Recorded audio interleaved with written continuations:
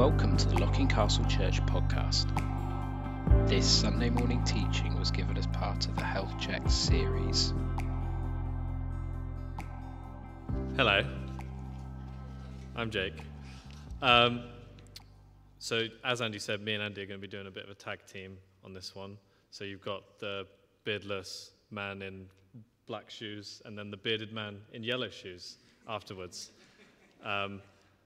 So last week, Angie set the scene for us and handled the great and mysterious letter. But we're only going to be dipping our toe into the letter with regards to seeing what Jesus is saying to these churches and what we can learn from them. We've just finished the identity and purpose through the parables, looking at our own personal walks with Jesus and how it shapes us. So we could look at how this letter gives us a glimpse at our identity and purpose as a church. So we're doing a sort of health check on our church using these letters. The letter that we've had read was sent in a certain period in the 1st century, which I believe we have a map for. Yeah, there we go. So there's all the churches. And it would have been sent circular, so it would have been one letter that went around to all the churches, so all of them had a chance to read everyone's letter. So everyone would be reading about both the good and the bad and the ugly stuff that was happening in each church. And we too get to read the letters and have a look at the good, the bad, and the ugly stuff that's happening in the church. Because it tells us that whoever has ears, let them hear what the Spirit says to the churches. The plurality of the churches means it is for us as much as it was for those in history.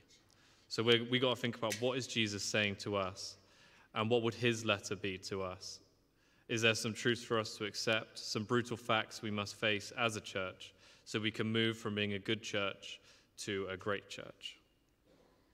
So the way we split this, so I've got the church of Ephesus, so that's my expertise, and I'm going to hand off to Andrew to do the church of Smyrna. So, like I said, the message was being sent around to all the churches, and it's being sent to the angel of the church, or the messenger of the church, as it's also described. So it's being sent to the leaders of the church as a health check from Jesus. In this health check to Ephesus, he starts by talking about all the things they're doing right, how they're testing those who claim to be apostles but are not, how they've endured and persevered through hardships of persecution, most likely from the onslaught of Roman soldiers, and they say that it's all for his name. That part's important, so remember that bit, because we're going to come back to that. But yet he holds this against them because they have forsaken the love they had at first. Now, when me and Andrew spoke to talk about this, we picked out the word forsaken in that as sort of it's a very sort of powerful word. And it's seen elsewhere in the Bible. It's seen in Matthew 27, in my God, why have you forsaken me? And we had a look and we found that it means to abandon or to leave someone, especially when they need you. What he's telling them is that they have forsaken love. They've forsaken Jesus' love. They've abandoned and left it behind. They've abandoned the love they had at first because they got so involved in doing things for his name. The deeds and hard work may have been done in accordance, but it was then held as proof that they have done what they are told. In this health check, Jesus is telling them to return to reflecting God's love. He's telling them to retune to his love and let his works come from it. He wants them to re-experience just being in his love and allow the deeds to come out of that rather than the other way around. The part of the passage, whoever has ears, let them hear what the Spirit says to the churches. He's not only telling the other churches who are also reading this and us to take note of what he's saying.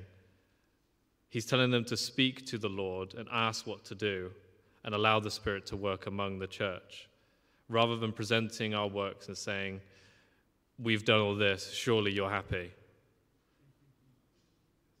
So, okay, right, tag team. Right, great. Thank you.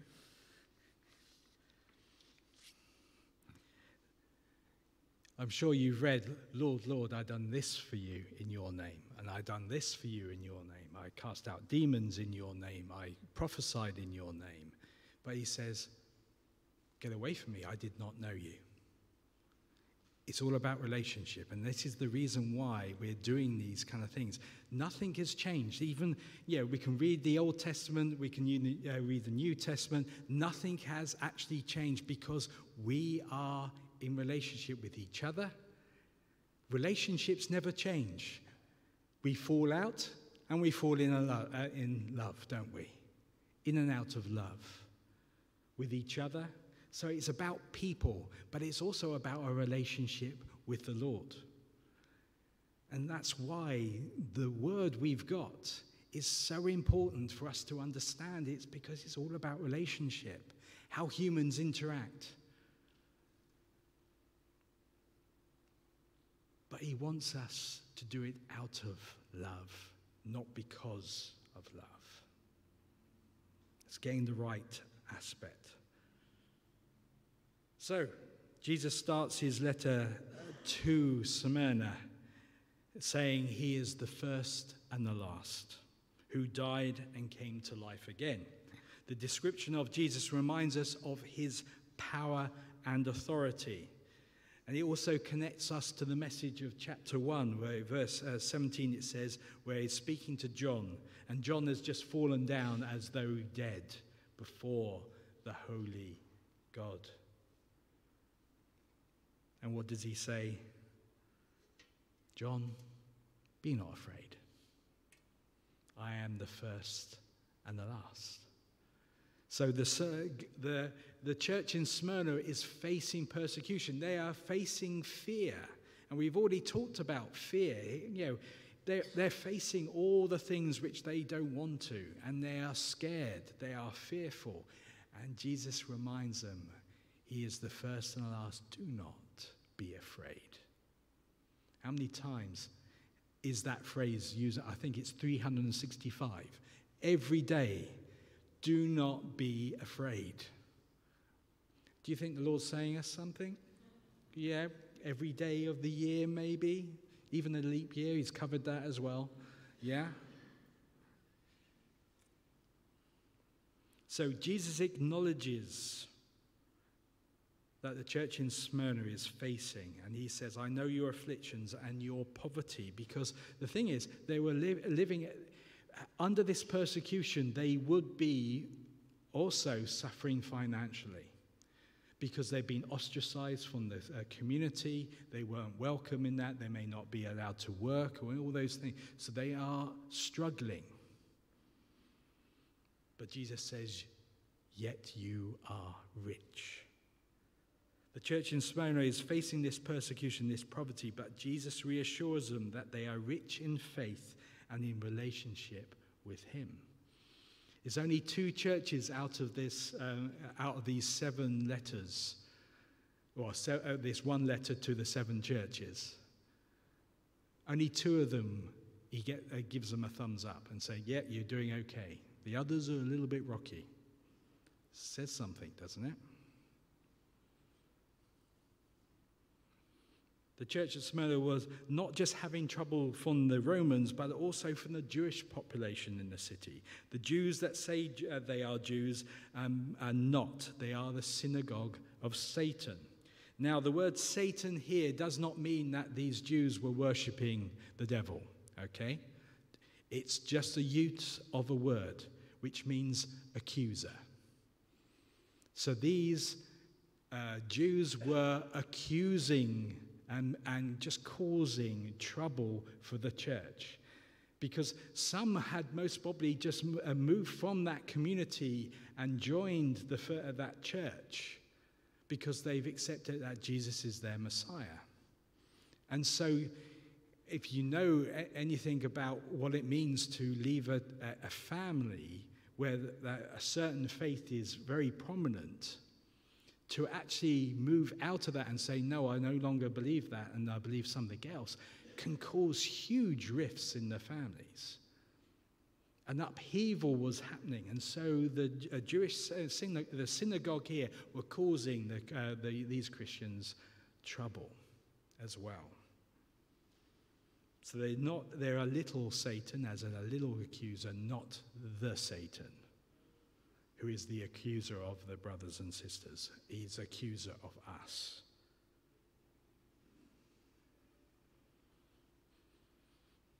So this upheaval for the close-knit community of Jewish believers as well as the Roman authorities, everything seemed to be against them.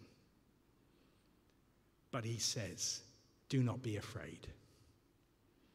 You're going to face persecution. Some of you are going to be thrown into prison. The devil's going to throw some of you in prison for 10 days. Notice now, I'm not going to go into the numbers and of what numbers mean. There's so many numbers. It's a wonderful book for that. But it means it's for a limited time. So if you're facing something at this moment, it's only for a limited time. It will end, and something else will start, and that will end. Yes? We're not going to be constantly in this situation which we find ourselves. There is an end in sight, and it's not a man with a lamp, okay? There is the light at the end of the tunnel. You won't always be like this. So if we are facing bad stuff, it will end. It will come to a point. But he also encourages us to remain faithful in it and promises them a crown of life if they do not give up. Only victors win a crown in the local games. But they had to endure. They had to work to it. They had to kind of exercise. They had to work to be the winner. And what we exercise is our relationship, our connection with him. So it does reflect in that. You've left your first love. You're doing all this exercise, but you're doing it for the wrong reasons. Get back to being. Get back to actually spending time with me. And then we will receive our prize, the crown of life. So it's faithfulness, perseverance, even in the face of hardship. It will end. We just got to keep on going.